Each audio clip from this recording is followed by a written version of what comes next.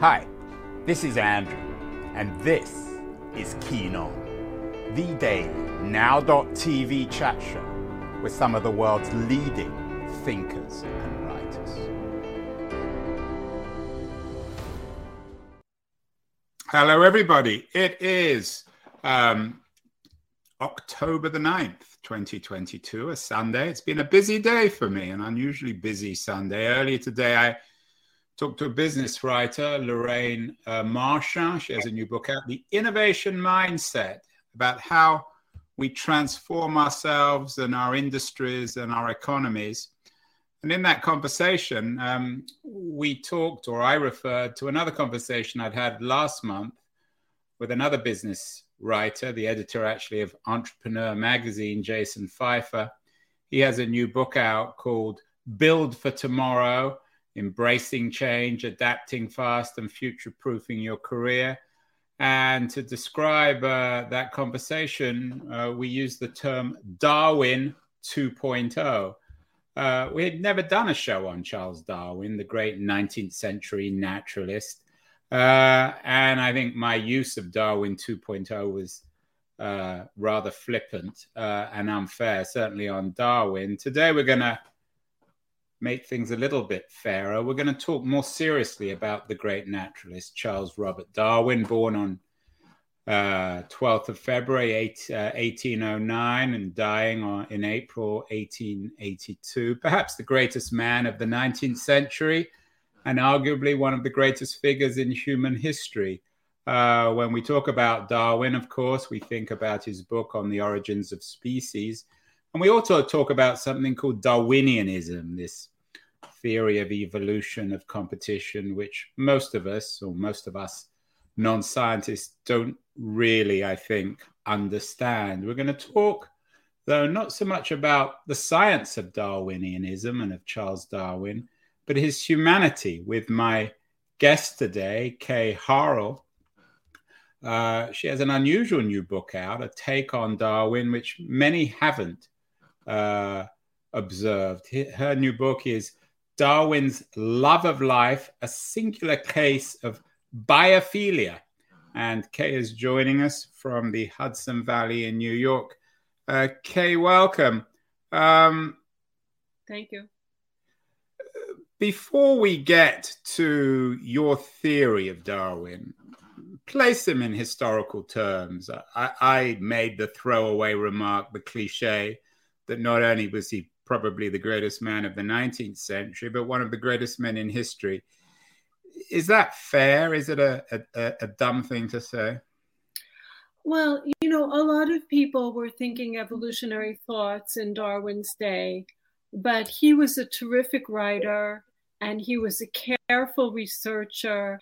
And I think he was kind of like the big face for the idea. He was able, he definitely thought originally, no doubt about that.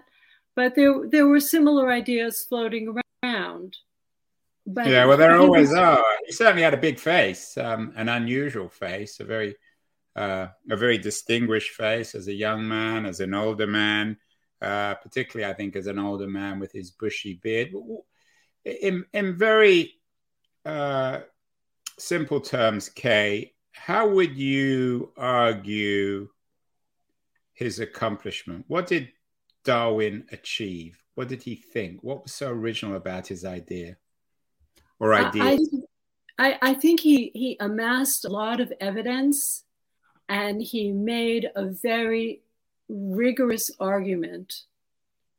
So those were his two skills.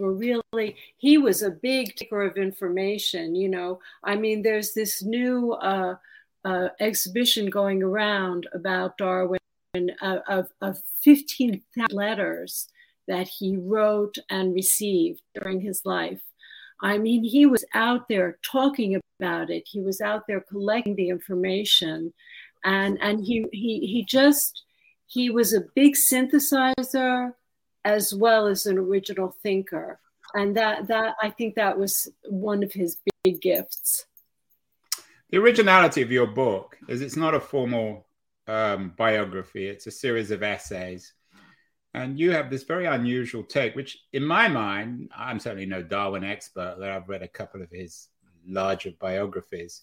My mind makes a lot of sense. Your book is called Darwin's Love of Life, and the subtitle, which gives away what you're arguing, is a singular case of biophilia. Now, biophilia, for those in our audience who don't know what that word means, suggests, and I'm borrowing from Wikipedia, that humans possess an innate tendency to seek connections with nature. It's a term, I think, that was invented by the great naturalist, E.O. Wilson, and which he articulated in his book, Biophilia. So, Kay, perhaps you might say a little bit about this word biophilia and what you mean by it, and whether you essentially rely on E.O. Wilson's definition. First of all, yes, I absolutely rely on his definition, and I worship him. I mean, it's just, one of the things I dread about doing conversations like this is someone will ask me to defend sociobiology, which I'm just simply not going to do because I'm just diehard about it. But in terms of the word itself, it really has a more of a backstory. It goes back to Erich Fromm, who was a psychoanalyst and had this book, and the name of it is escaping me right now, but he was very famous for articulating a notion of biophilia as opposed to at one end, and the other end, biophilia being love of life, and necrophilia being an attachment to death. And he really articulated this kind of mindset of, do you love life? Do you love nature? Do you have compassion? Or are you really just blue, gloomy, and, destructive?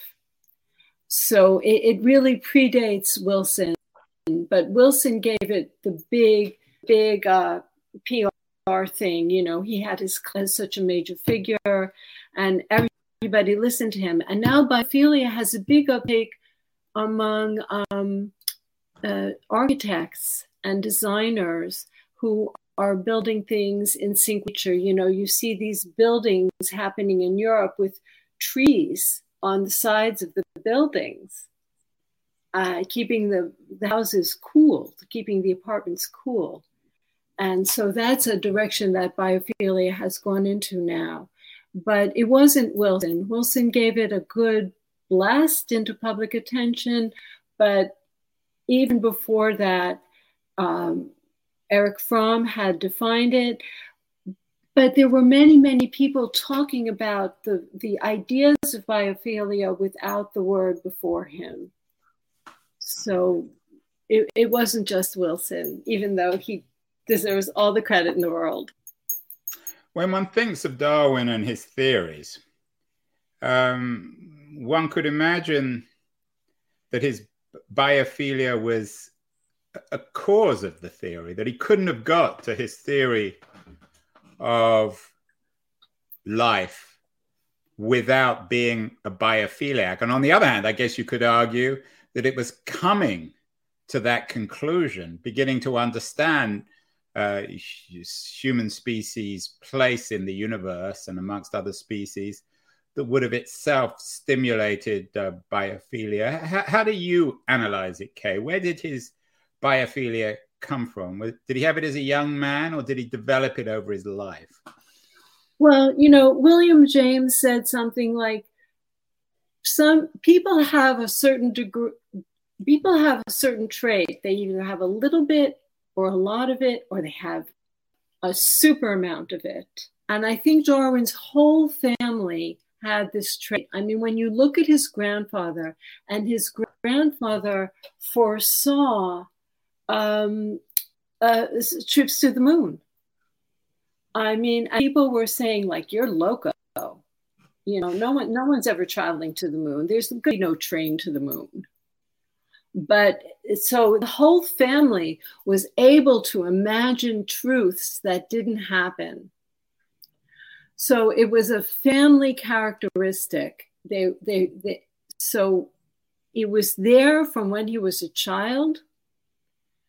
And at the same time, the evolutionary thoughts were in the environment.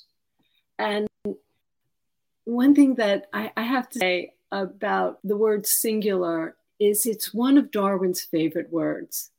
Whenever he's in love with something, he says it's singular. And I picked up that word for my title because I felt that it was so important about him, that he was singular, he looked for the singular, and that's how he came to it. You know, it was in the air, but it was also in his family. And yeah. Yeah, so that singularity goes both ways. So you suggest it was part of his family, of the Darwins, a remarkable family, also of the Huxleys. And of course, so many important scientific and artistic works have come out of that whole family. Absolutely. And the Wedgwoods. I mean, it wasn't singular. It was the reverse. It was collective, if anything. You know what? I think that's really true. I mean, listen, you know, his uncle was Wedgwood. You know, his wife was a Wedgwood.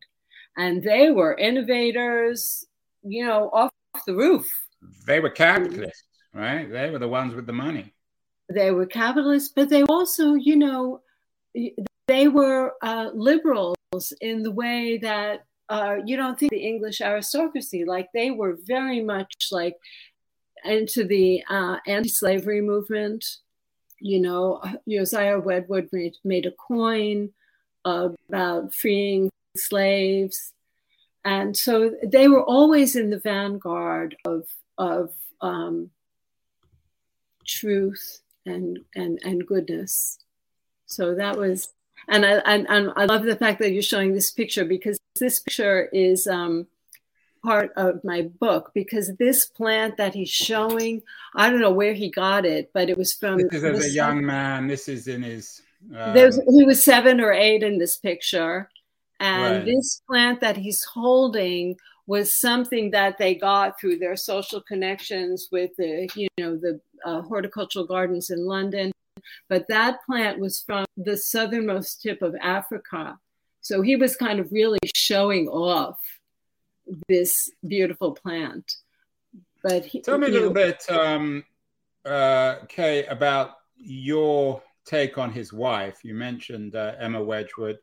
What is it about her that both, again, reflected his biophilia and perhaps built on it? She herself was from a remarkable family and was in herself a remarkable woman. Yes, she was indeed a very remarkable woman. And I think she was able to understand him, you know, when they first got married, or when they were flirting and you know, they knew each other from childhood because they were cousins. But she said to him, you know, I'm not going to ask you to be what she called a holiday husband.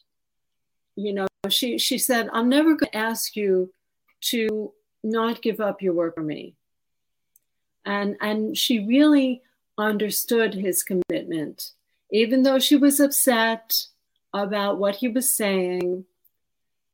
And she was upset that he wouldn't get to heaven. You know, all those things upset her. But at the same time, she supported him. She edited him sentence by sentence. You know, she read to him novels that he loved to hear.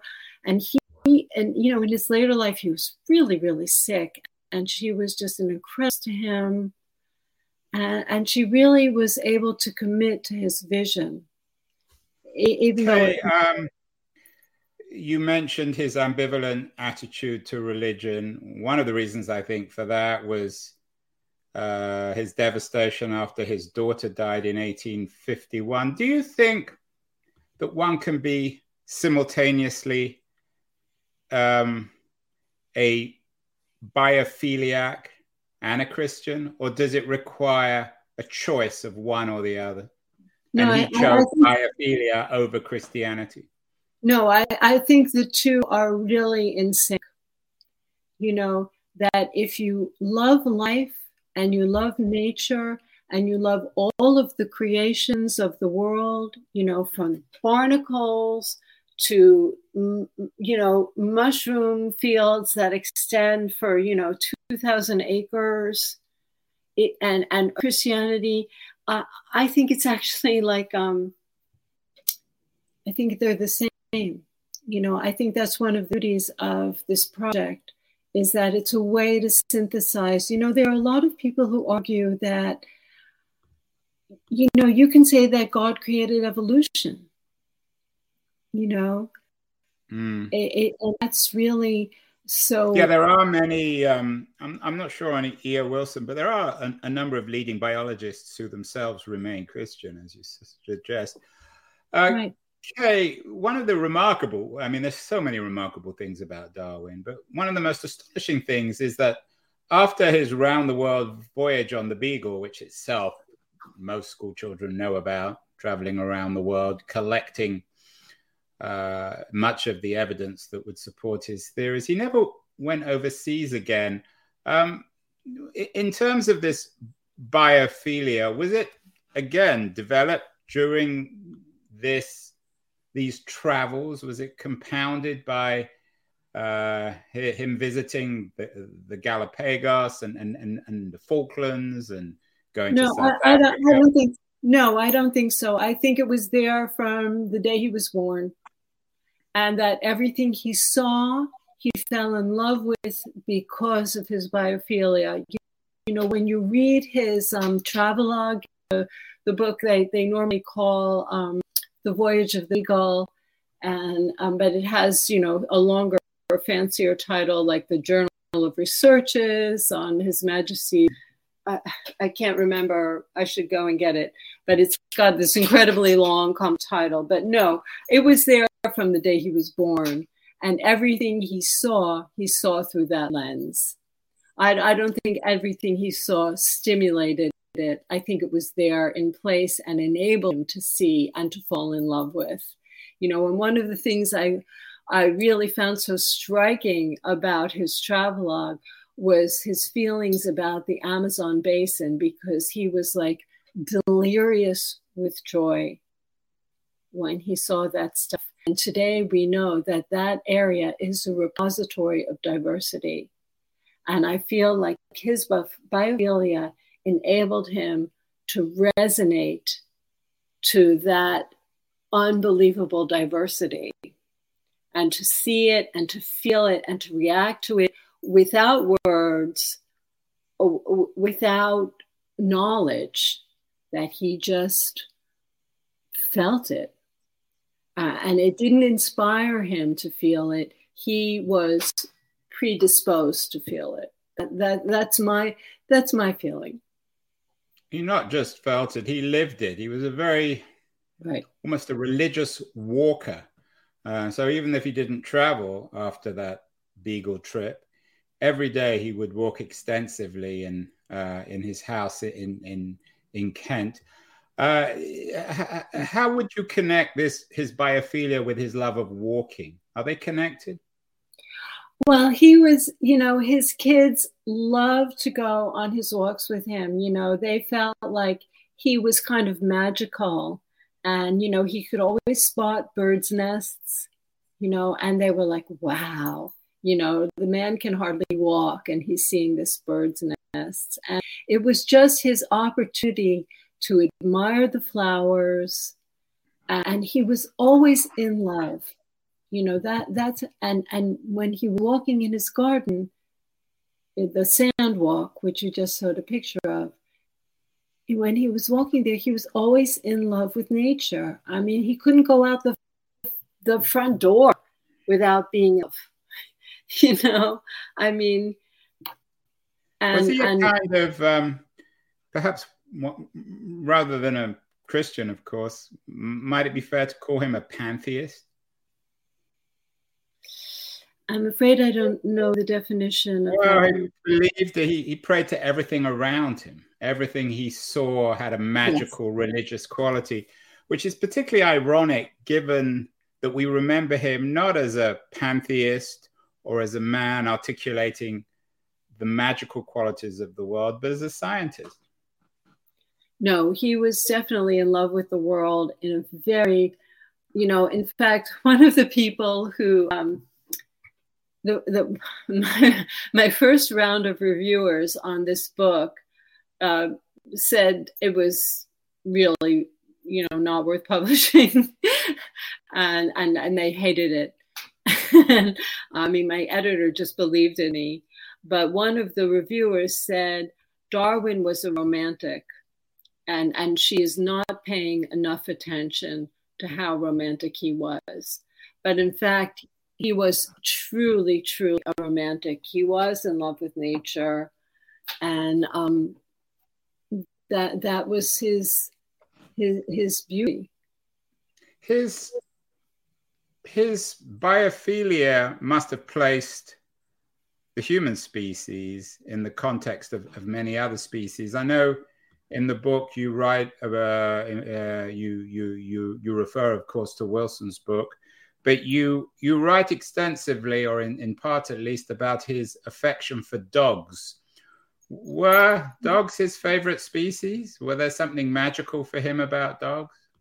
No, I don't think so. I think that just dogs were, able to be in the home with him. But, he had affection for everything. I mean, he had affection for earthworms. He had affection for orchids. He had affection for barnacles.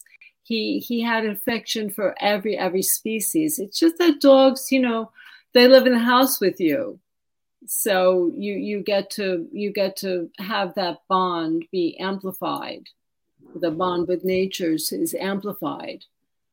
But and he didn't like cats, actually. He didn't? No, he didn't like cats. And it's interesting because my father never liked cats and he loved dogs. He wouldn't have been very comfortable in our internet age with this obsession with cats. Right. No, but at the same time, one of his daughters was a crazy cat lady, and he remembered every single cat of hers, their names and their weirdnesses, and he cherished her love of cats. So it really wasn't about dogs per se. It was just that they were handiest.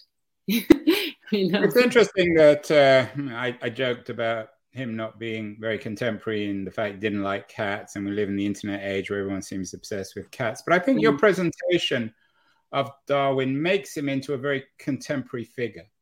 We've done a number of shows on humans' relations with other species. They're all, I guess, in their own way, biophiliacs. Ed Yong, for example, the science writer at The Atlantic, has a new book out, An Immense World, How Animal Senses Reveal the Hidden Realms About Us. Carl Safina writes about our need for humility in the face of nature. His book is Becoming Wild.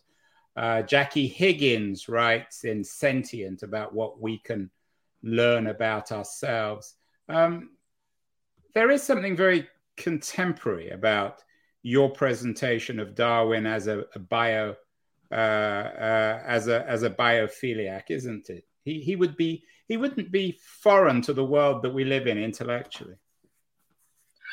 What I like to, something that I wrote in my preface is what I really feel about Biophilia and Darwin is that I wanted my book to make sense to him.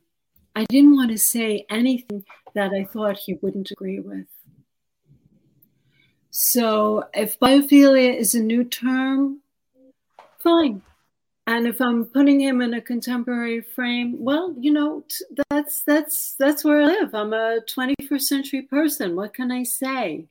Well, you live in the Hudson Valley. You don't even have running water. So you've, in a way, gone back to the 19th century yourself. That's right. Jay. That's right. I live on a well. I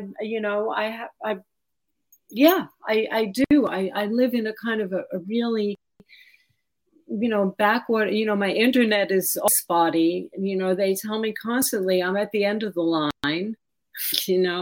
And I live next to a forest where my dog has a free run to chase after the bobcats and the bears.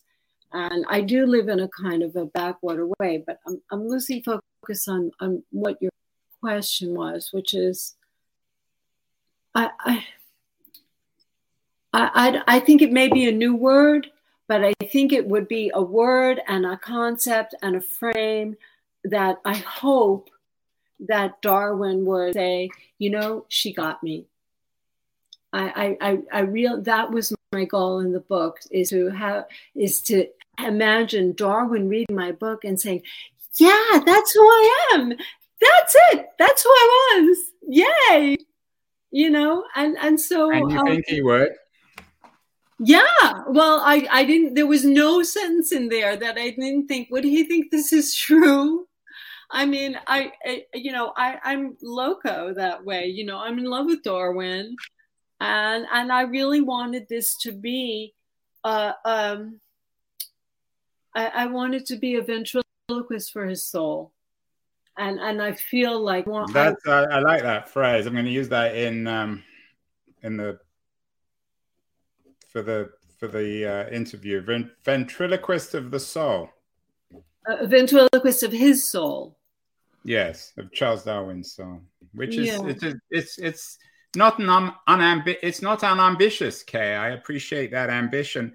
I'm curious what Darwin would say about our role today, because of course the world has changed dramatically in the 150 years since he died. We did a show with Justin Gregg, which is a kind of extension of Biophilia, but taking it to extraordinary lengths. He's written a book called If Nietzsche Were a Narwhal, and it's a book about what animal intelligence reveals about human stupidity. Yeah, I love that. I think you would actually enjoy the book. Was Darwin himself, was part of his biophilia a skepticism towards our own intelligence and mastery of the universe? That I couldn't answer that.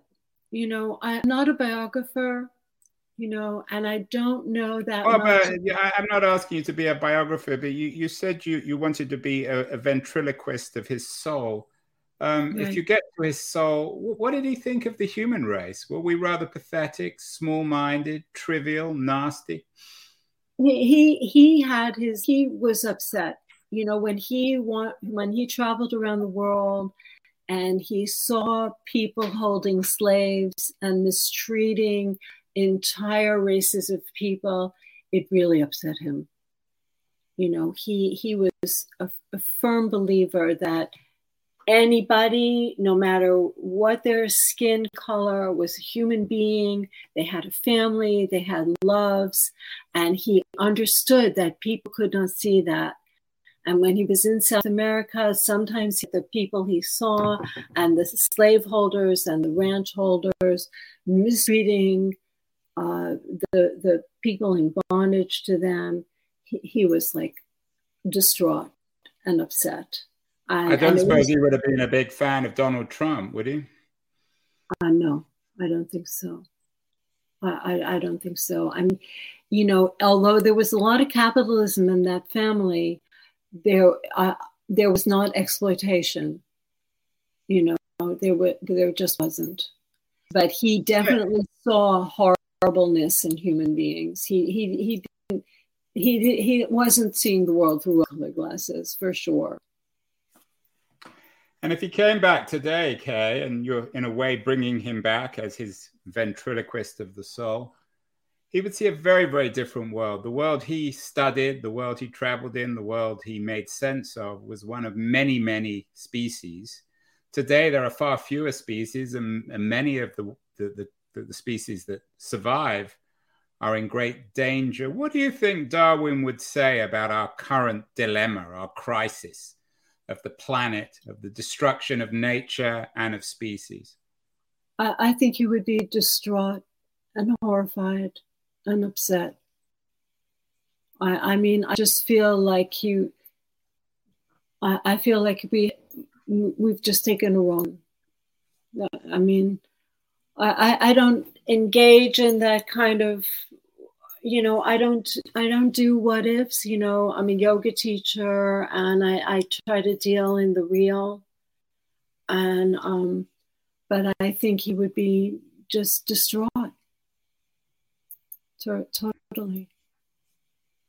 Well, I don't disagree, and I think Emma Darwin would feel the same. Your new book, Kay Harel's new book, Darwin's Love of Life, A Singular Case of Biophilia, is really original, spiritual, but accurate. Congratulations, Kay, on that. I'm thrilled that those idiot scientists didn't stop the publication of the book. What other books are you reading these days in your... Do you have electricity in your place in Hudson Valley? I know you don't have running water. Yeah, no, I do. I do have electricity. I mean, I am there. I do have. Because I'm romanticizing you, imagining you sitting without water with candlelight reading Darwin there. What else? No. I do have electricity. I don't have the garbage services. I don't have. I'm not on the power. I am on a power line. But as I said, I'm at the end of the power line. I'm on the edge of a forest.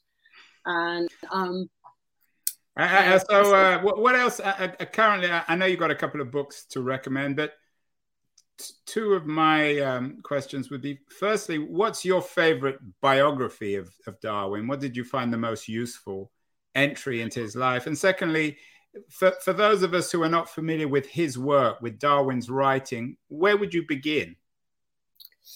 I'm looking over at my shelf now. I mean, I think, Janet Brown's two-volume biography of him is considered the definitive one. And, it has a lot of insight into him. And then I also, Desmond, I'm just looking at, where is it? The Desmond and Moore biography is really I've read that one. I think that's a good one. Yeah, I mean, that's really just chock full of detail. And I mean, in terms of the ideas that I think have had the most uptake, that I think are most important, I really think it's Edward Wilson. Like, I'm looking at my shelves and it's, just a second.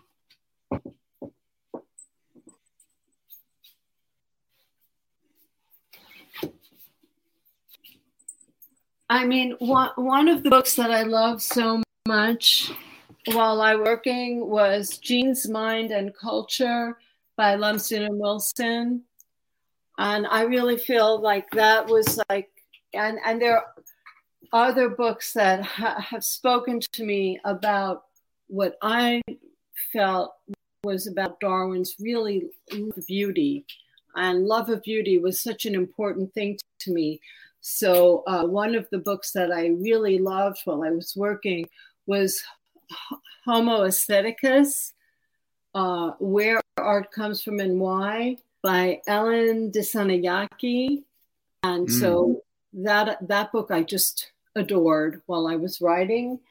And then this cosmologist, his astrophysicist, or whatever he calls himself, as the Artful Universe, John Barrett. He's a British cosmologist about the origins of the universe, and he writes about the role of art in human development. And then one of the oldest books that I loved, and I'm a little bit biased, is Art as Experience by John Dewey. And all of these people have been, everyone I've talked about near have been talking about how the love of life and the love of beauty have propelled us in our evolution as human beings. And that's kind of like, I think it's an important thing of Darwin's that he wouldn't necessarily have seen about himself.